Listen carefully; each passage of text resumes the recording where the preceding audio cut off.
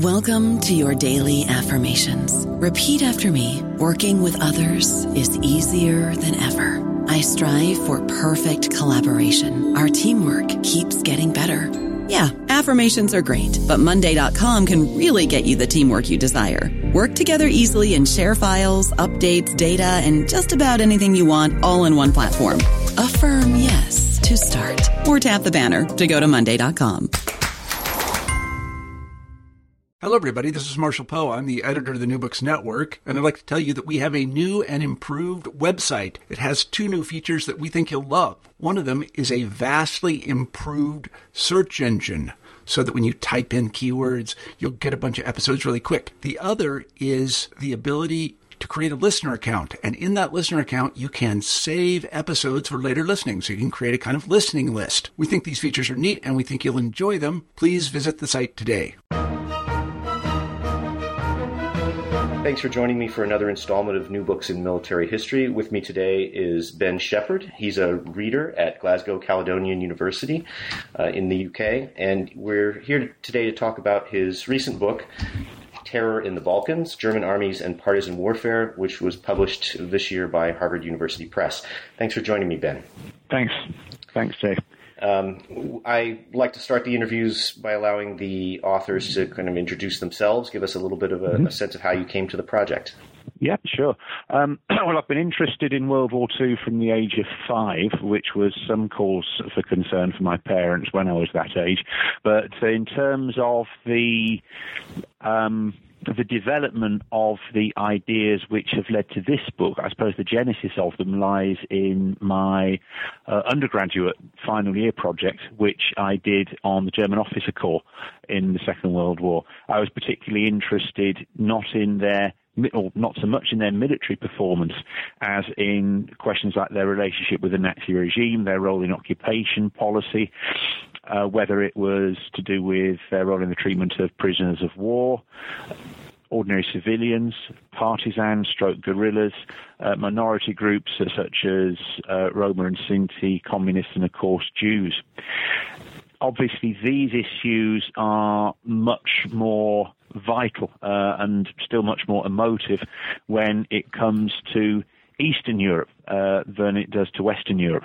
And so therefore the PhD research, which was direct development from my undergraduate project, dealt with German army anti-partisan units behind the lines in the Soviet Union. And with the current book, I've sought to investigate German army anti-partisan units in occupied Yugoslavia during World War II. So it's all about investigating the role of the German army at the level of not the top generals and not the ordinary soldiers either, but the units in the middle, divisions, regiments, and so on, and how they were conducting themselves towards partisans, Jews, communists, civilians generally, how things like Nazi ideology and the conditions which they faced on the ground shaped their behavior towards these groups, whether in a brutal direction or in a more moderating direction in some cases. Right. Well, the first book made quite a splash, and in part because the area is so understudied in many ways. Certainly in English, there's not very much written about anti-partisan warfare, and yet it was a huge part of the German war effort, and obviously a huge part of the atrocities that the German army committed. Yeah.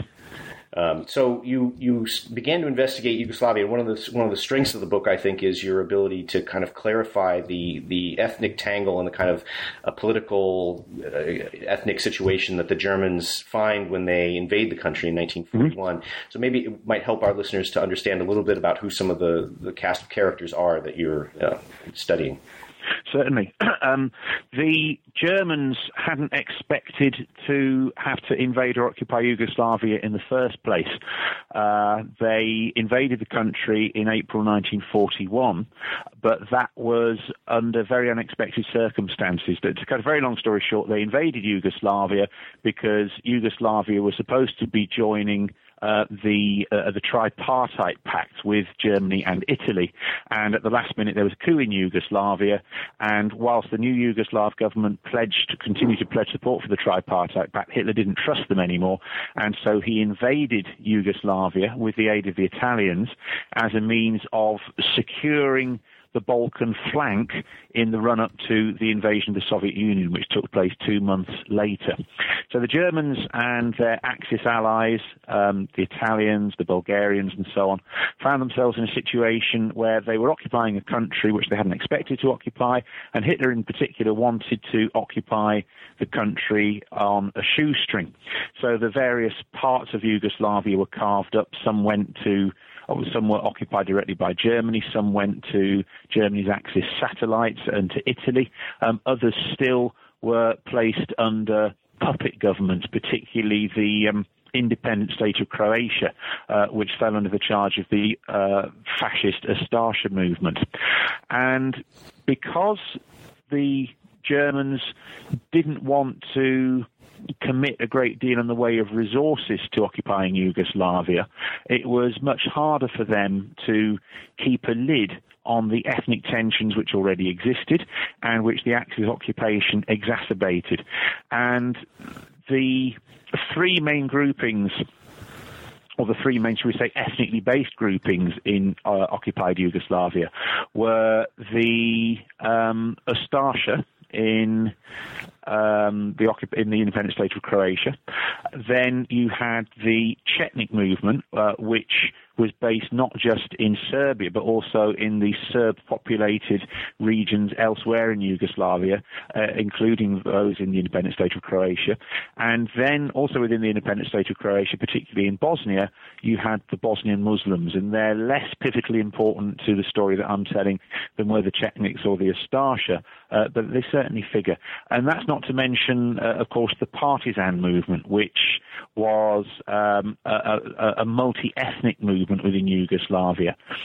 So four major players there, all of whom had their causes of grievance with one another, whether these grievances were to do with long-standing ethnic rivalries, whether they were to do with political and or whether they were a result rather of political and economic problems that had beset Yugoslavia during the interwar years. There was a whole hotbed of tensions between these different groups, and the fact that the Germans weren't occupying Yugoslavia with anything like the amount of troops on the ground that they would have needed to really keep a lid on those tensions, and the fact that their Axis allies, such as the Italians, weren't in a position to effectively keep a lid on those tensions either, meant that those tensions were going to increasingly boil over and cause increasing chaos and difficulty, not just for the smooth running of the Axis occupation, but also in much more deadly ways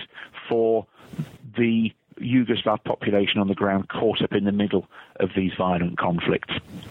Well, you raise a whole host of issues there, and one that I think is important to emphasize, and I think especially for American audiences who maybe have different impressions of the Wehrmacht, is that, as you emphasize, the kind of improvised and shoestring nature of huge sections of the German war effort, not just occupation, but you could kind of go on and on. But how under-resourced the Germans were really in all kinds of important areas, and that they carry on and with these kind of projects anyway is a sign of their, I don't know. I guess I don't know what it's a sign of, but it makes their defeat seem hardly surprising in some ways.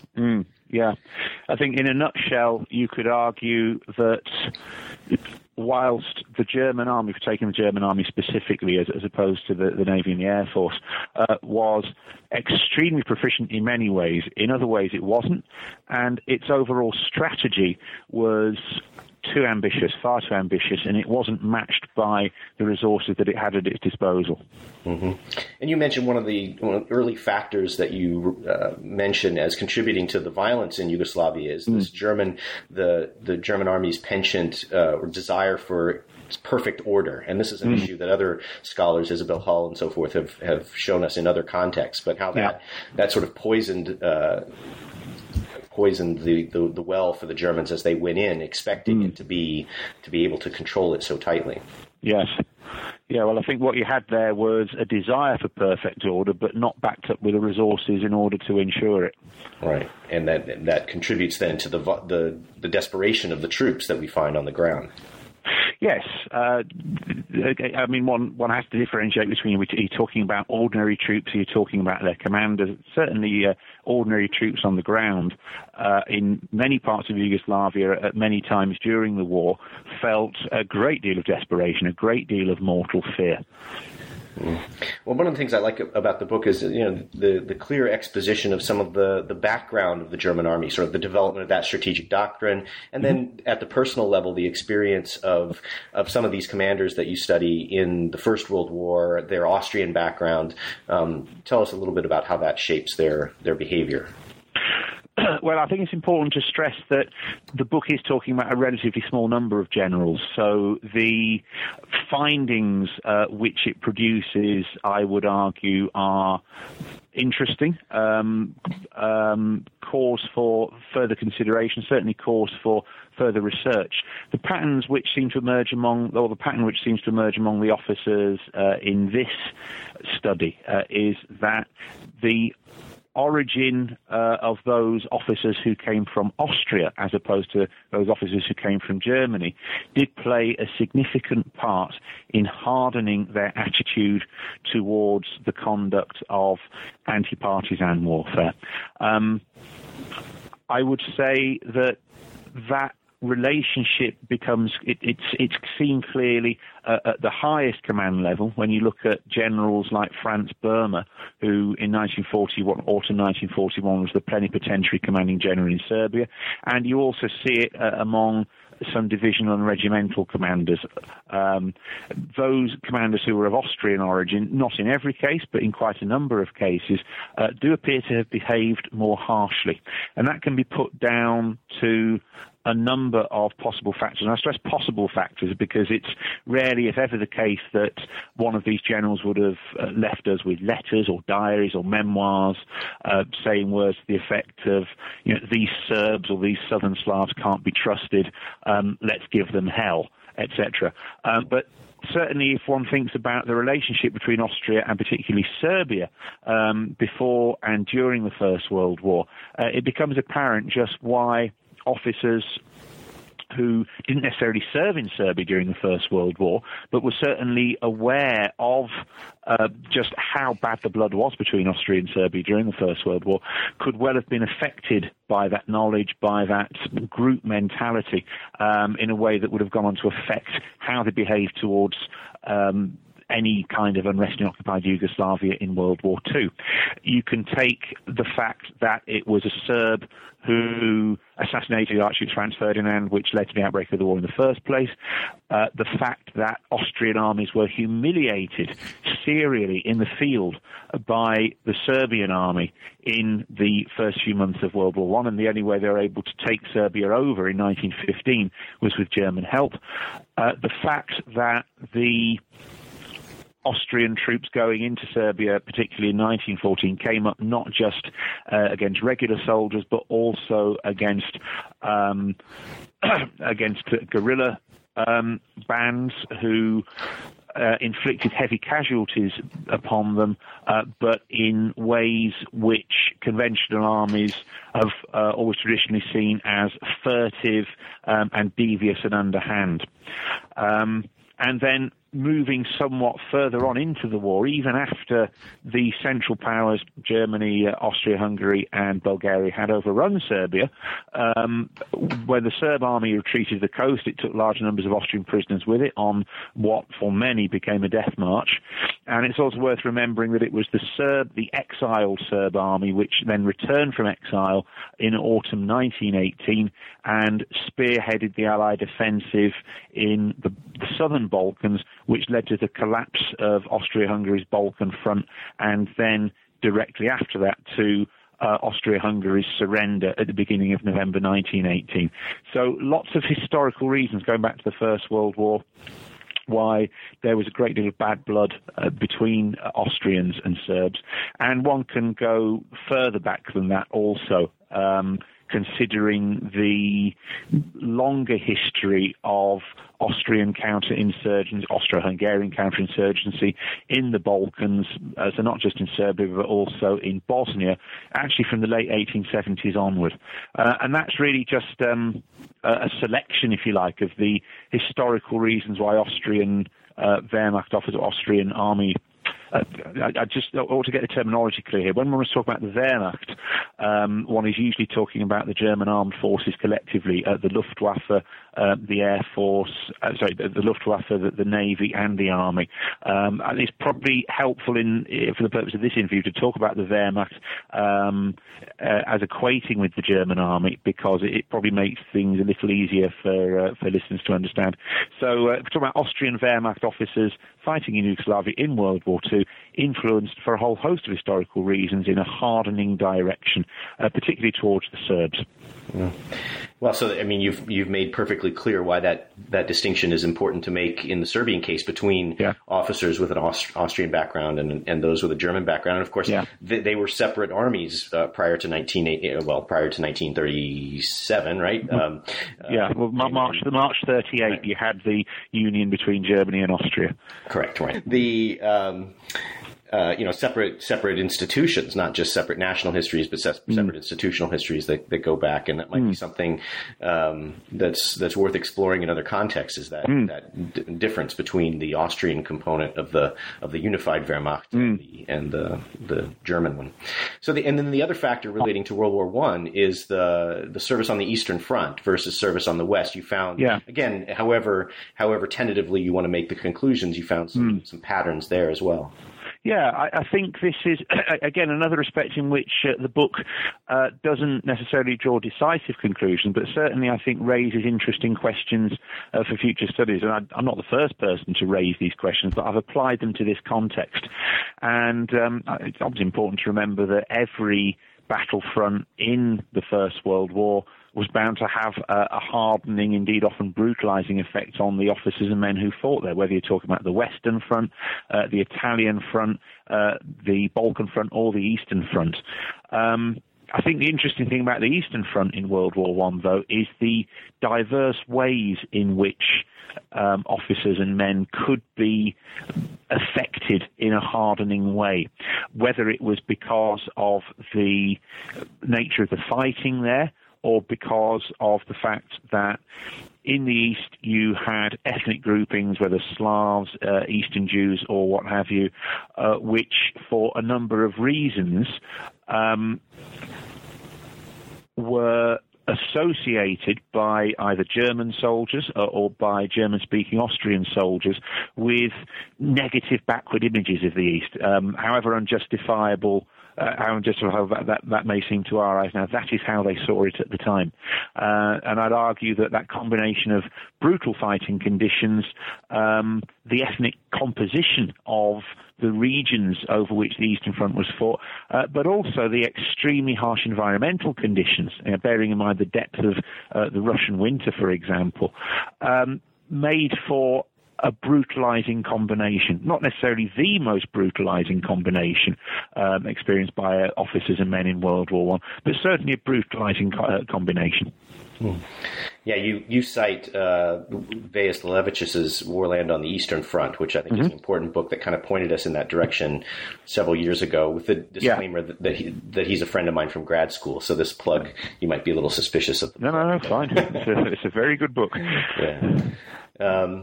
So I guess one more element that we can emphasize about your book is that it's not simply a matter of the Germans going in with their racial ideology and raping and pillaging. That you provide some nuance by getting into that level of the command structure and showing how German policy changes and one could say evolves over the period of the occupation, even though it's ultimately unsuccessful. So what do you think? It's not simply a matter of personnel, but how would you trace that evolution of the German policies? So you're talking about German policy or German security policy in occupied Yugoslavia generally, i.e., not practiced by individual divisions, or are you asking about individual divisions? Well, I guess I was saying, I mean, your book does talk about individual as commanders and their backgrounds and how that influenced their general approach, but that German policy changes over this short time span of this occupation, between relying on harsher measures or trying to be a little bit more conciliatory and win hearts and minds and so forth. Absolutely. I mean, if you're looking for a brief overview of that, I think the first couple of months or so of the occupation were really quite lenient in relative terms. And when we're talking about German occupation of Yugoslavia, we are talking about, as I said, a fairly non-extensive presence across occupied Yugoslavia as a whole. In those first few months of the occupation, you had one German occupation division in the independent state of Croatia. That was the 718th Infantry Division. And then you had another 3 occupation divisions operating in Serbia. Serbia was...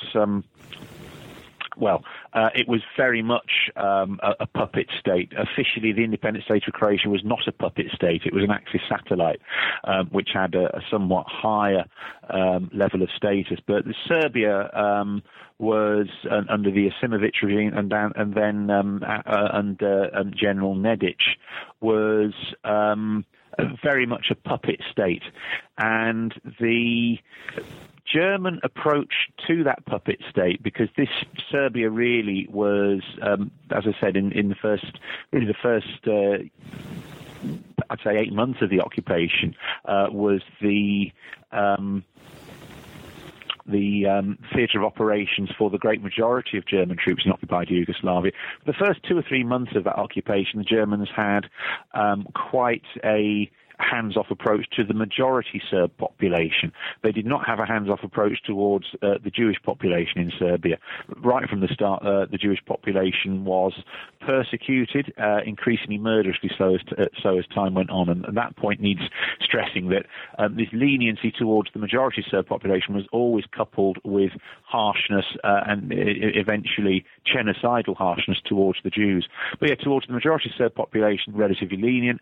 A big change came with the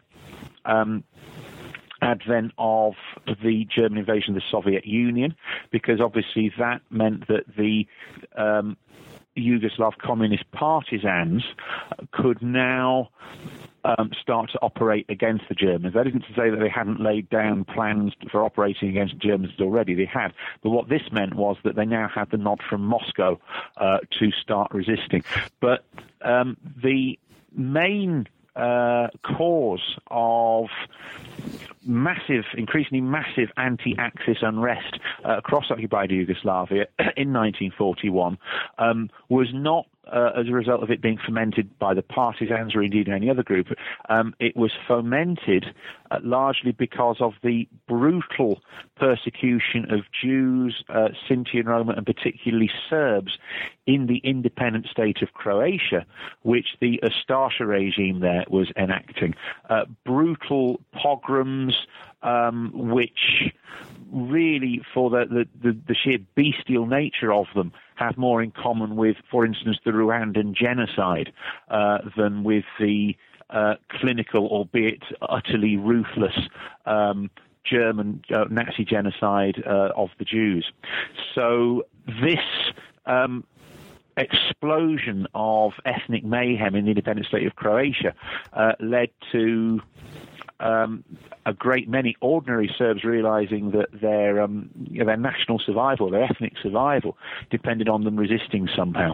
And the communist partisans, but also the Serb Chetniks, who were right-wing, nationalist and royalist, both sought to cut a very long story short, both sought to capitalize, to if you like, ride the reins of the popular revolt against Axis rule that was now developing. It should be stressed that the partisans were riding this beast more proactively than the Chetniks were. The Chetniks were more hesitant because they were terrified, particularly leader Mihailovich was terrified at the prospect of vicious German reprisals towards any resistance. But eventually they had to, at least temporarily, come in with the partisans to somehow ride the reins of the revolt, to take some kind of control over it, to give it some kind of direction. And the scale of that revolt and the partisan and Chetnik involvement in it led to a massive escalation of German harshness. Reprisal policy was ratcheted up brutally. It even exceeded the guidelines that were issued from on high. I'll just give you one example. In September 1941, the German Armed Forces High Command issued a proclamation stipulating that 100 hostages should be shot for every German soldier killed by a partisan or by a guerrilla. But the Wehrmacht commander on the spot, General Böhmer, of Austrian extraction, went a step further. He explicitly targeted these shootings against Jews. So there was that added ideological dimension to the killing being brought in there. So an extremely vicious reprisal campaign enacted by the Germans in the autumn of 1941. And it was the German army at the forefront of this campaign at this stage, not the SS and police. That brutal campaign was only one of the factors which led to the collapse of the revolt that autumn. We can talk about the other factors later if you like, but just in terms of that that swing from leniency to harshness and back to relative leniency again, it can't be denied that the brutality of German reprisals was one of the reasons why the Serb national revolt collapsed. Then the action moved, or the main body of the action moved from Serbia to the independent state of Croatia.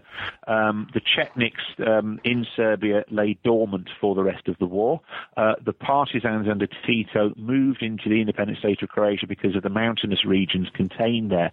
And the mountainous terrain in the, I might have called it the NDH, which was a slip of the tongue. The NDH is the acronym for the independent state of Croatia as it is spoken in Serbo-Croat. Off the top of my head, because I'm not a Serbo-Croat speaker, I can't remember what exact words NDH stand for. But anyway, you then had from 1942-43 a growing partisan movement in the independent state of Croatia, a growing Bosnian Serb Chetnik movement in the independent state of Croatia, utterly antagonistic towards each other, all thoughts of alliance now gone. The Bosnian Muslims, to an extent, caught in the middle, but also involved in the interethnic violence as well. Atrocities and counter-atrocities committed by all three of these groups against one another, although it's fair to say that the partisans learned a lot sooner than the Ustasha, to rein in their brutality as a means of appealing to all ethnic groupings in Yugoslavia, in occupied Yugoslavia, and thereby strengthening their numbers and their support. And over time, it became increasingly apparent that the partisans were, by a considerable weight, the most troublesome of these groups towards the occupation. This led to an influx of ever greater numbers of German troops, both Wehrmacht and SS, into the independent state of Croatia, and a growing number of extremely brutal, large-scale anti-partisan operations in the independent state of Croatia. What happened was, though, these brutal, large-scale anti-partisan operations were often interspersed with attempts at greater leniency. The difficulty was that the overriding dynamic was in a more brutal direction, so attempts at leniency to co-opt the population, to declare amnesties for partisan deserters, in some cases to arrange prisoner exchanges with the partisans, didn't have the lasting effects that they could have done, because the brutal nature of the German anti-partisan operations were highly unlikely to win over popular support. I've talked about this at some length, but there's just one more point it's worth making at this stage, which is that it's worth asking why German brutality succeeded in Serbia in 41, but not in the independent state of Croatia in 42-43. The reasons for that are complex, but one of the reasons, it's fair to say, is that by now they were facing increasingly large numbers of partisans, and the terror tactics which they had employed against the population in Serbia were actually harder to enact in a more systematic way in the independent state of Croatia because of the terrain, because of the fact that large areas were falling fully under partisan control, and also because the Germans just didn't have enough troops on the ground in order to back up the reprisals that they were carrying out with genuine decisive military blows against the partisans. So it's one thing to try and terrorize the population into submission, but when it's increasingly difficult to combine that terroristic campaign with genuine military blows against the partisans, then terror starts to have less of a decisive long-term effect. And there are other reasons why the brutal German tactics in the independent state of Croatia weren't working, which I won't go into now because I think it would probably take too long to answer. But that's a sketch of some of the reasons anyway. Well, I had took notes about several issues I wanted to raise, but one thing that just occurred to me from your final comments is how, and I don't recall from the book, is how important was external support of the partisans or the Chetniks in enabling them, or to defeat the Germans or to frustrate the Germans at least. Well, the book Terror in the Balkans doesn't cover the entire course of the insurgency / counterinsurgency in Yugoslavia. It stops in spring 1943. Now, prior to then, it is probably fair to say that external support, i.e. from the British, the Americans, the Soviets, didn't have a particularly decisive effect. Things did change in 1943. The British and Americans transferred such support as they'd been giving to the Chetniks to the partisans when they realized that out of all the groups in occupied Yugoslavia, only the partisans could be said to be actively working against the Axis occupation. The Chetniks were either in a dormant state or in some cases were collaborating with the Axis against the partisans. And the support which the Allies were able to provide, we're talking predominantly about Western Allied support rather than Soviet support, because as the Allies, the Western Allies, encroached upon the Mediterranean front of occupied Europe, they were able to provide more practical help to the partisans. And that help started to manifest itself in other ways as the war in the Mediterranean turned against the Axis. So it became increasingly possible for the Allies to support the partisans from the air and from the sea, especially as the Allies advanced up the Italian peninsula from autumn 1943 onward. And developments of the Italian peninsula had a massive effect also. Italy's collapse in September 1943 led to huge amounts of equipment and arms, and indeed some Italian personnel, going over to the partisans. They were able to seize huge amounts of equipment and weaponry to their great advantage, and they were able to do this much more effectively than the Chetniks were. So outside support had an increasingly important effect as time went by, but up until spring 43, the period that my book looks at, it wasn't a major factor. Well, that discussion of the various parties involved also reminds me of a point that you raised earlier about the Germans being, entangled in these local disputes, and it happens elsewhere other than Yugoslavia too. I just read Holly Case's book on Transylvania, right? So the rivalry between the Romanians and the Hungarians that sort of drags the Germans unwillingly, in that case, I think, into that that political territorial tangle, and it happens in Yugoslavia with much more direct, military consequences. That's an interesting phenomenon about German expansion. The other thing that struck me in the book, and that I remember encountering in the archive too, is this penchant for euphemism, right? Or maybe that's not the right description of it, but you give us countless examples of the Germans, engaged in anti-partisan operations, and they kill 100 partisans and seize 3 pistols, right? That's maybe an exaggeration, but no, it's not. In a lot of cases, it's not. Yeah, they call it bandit. We rounded up 250 bandits, including women and children, and confiscated 15 rifles or something like that. And the reliance on these terminologies like bandits and partisans when the targets are clearly civilians, or in many cases Jews. If you look at the Eastern Front, and I even remember seeing it on documents that are clearly secret, right? So it's not like this is a press release. This is communication between people who clearly know what's up, but they rely on these euphemisms. Yes. I don't know what to make of that, but no. It's I think if you take the example of bandits, it's debatable as to whether they themselves, that is to say, the German commanders, actually saw it as a euphemism so much as an accurate description of the opponent they were facing. One of the things that's interesting about the use of the word bandit is that Heinrich Himmler in, I think, May 1942, I could be wrong, but I think May 1942, made it compulsory terminology to be used in reports on anti-partisan warfare. They were to be referred to as bandits. But there are cases which I refer to in Terror in the Balkans of German army Wehrmacht commanders using such terminology earlier than Himmler did, in the first few weeks of the campaign.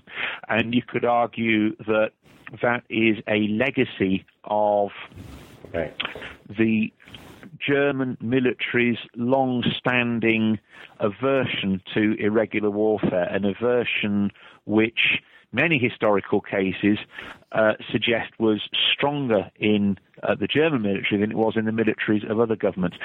I think that is it needs to be a qualified view, because there are cases of German counterinsurgency campaigns prior to World War II, for instance in the Ukraine in 1918, which weren't all about brutality. They weren't all about terror.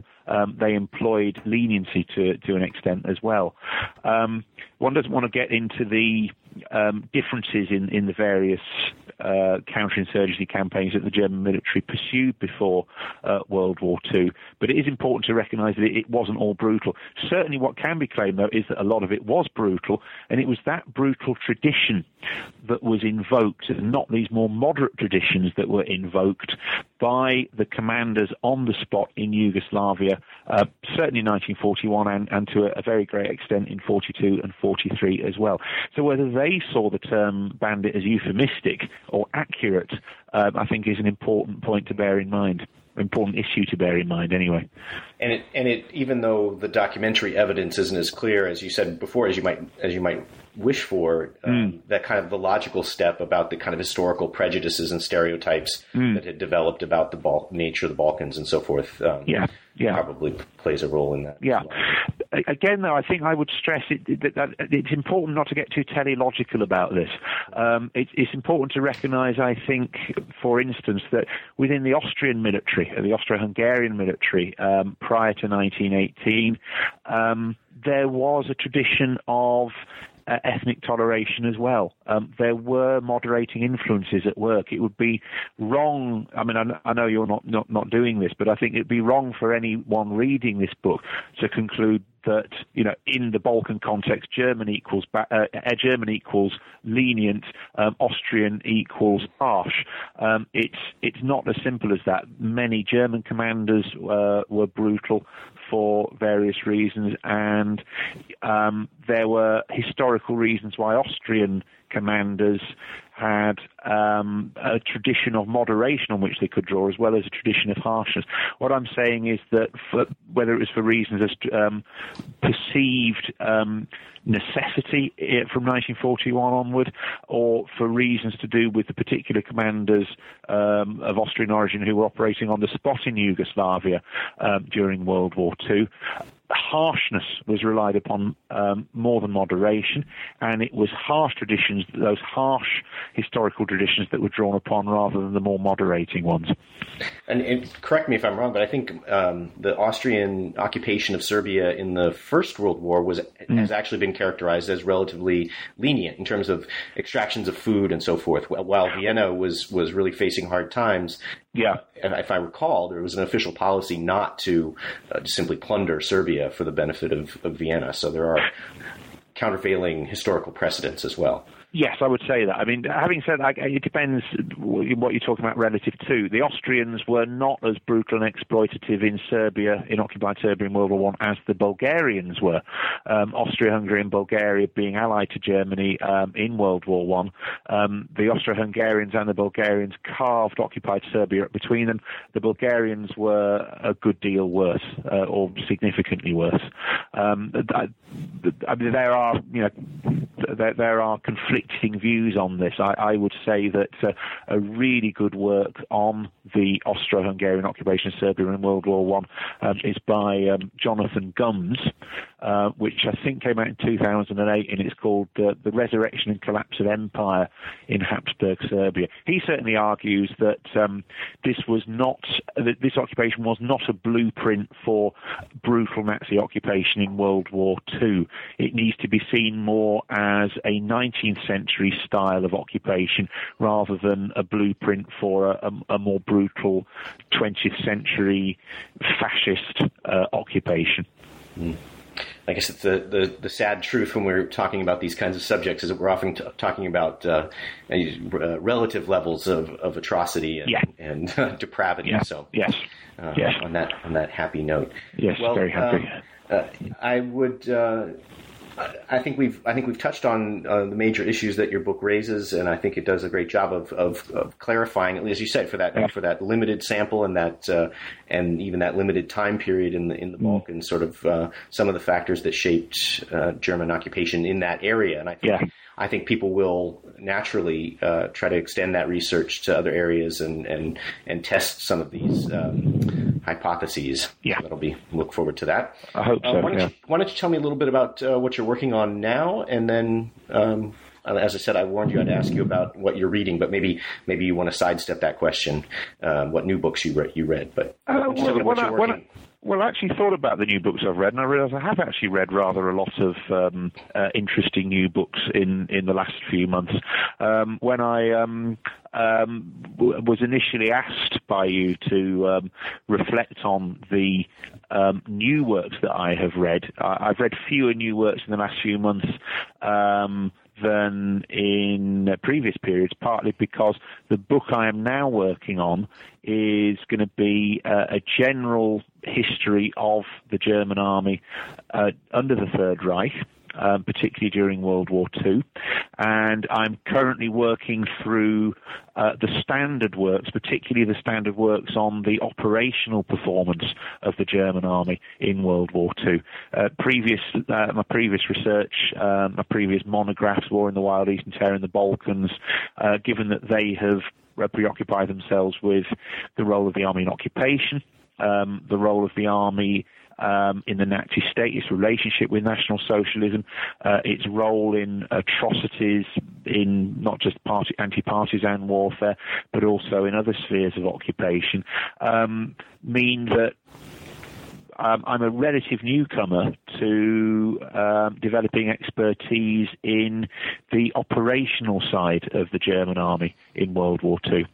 So I'm currently ploughing through the standard works on the operational history of the German army. And the book that will result, I'm very much hoping, is going to be I wouldn't say a groundbreaking, monumental new work, but what it will be is a new kind of synthesis of the major research that's been done on the German army, whether in terms of its combat performance, its role in the occupation, its relationship with the Nazi state, its position in its relationship with German society. What this book that I'm writing is going to do is going to synthesize and I very much hope come up with some fresh new interpretations of the massive body of scholarship which has been produced on the topic of the German army under the Third Reich over the last 30 years. The last English language overviews of the German army came out really in the late 70s, early 80s, with works like Albert Seaton, The German Army 1933 to 45. Excellent works, but published before this mushrooming of scholarship on the German army, particularly its role in the much darker aspects of World War II, occupation, genocide, and so on. You've got a massive mushrooming of works in this area from the 1980s onward. And then with the opening of former Eastern Bloc archives, you've got a mushrooming of new interest in really all aspects of the German army in the Second World War as it related to Eastern Europe, whether that's to do with the occupation, with issues of genocide, war crimes, or the actual fighting at the front. So a huge volume of scholarship that's emerged in the last 30 years for these and other reasons, which I'm looking to synthesize and convey in a scholarly but engaging and accessible way for a general readership. The idea is for it to be done, it's being published with Yale, and the idea is for it to be published to coincide with the 70th anniversary of the end of World War II in 2015. Well, good luck with that. I'm sure I suspect you know the work, but one of my recent interviews was with David Stahl, who is published with Cambridge University Press. This was in 2009, the Operation Barbarossa. I found that a very helpful book, and I guess he followed that up. By the time I'd interviewed him, he was already coming out with a book on Kiev. So that kind of operational operational history. There's plenty of that to read. Absolutely. I mean, I think particularly with respect to the Eastern Front, although not exclusively, the sheer volume of quality scholarship which has been emerging in recent years, as exemplified by Stahl and others, is prolific. So there's a lot to immerse myself in. It's a challenge, but an interesting one. All right. Well, thank you for your time. It was a fascinating interview. I hope the listeners to New Books in Military History will take the time to explore not only this book but the one that's forthcoming. I think that'd be right up. Maybe we'll have you back again sometime. That'd be great. Thanks. I shall look forward to that. Thanks very much. Thanks, Jay. You've been listening to my interview with Ben Shepherd, author of Terror in the Balkans, German Armies and Partisan Warfare, which appeared with Harvard University Press in 2012. Thanks for listening.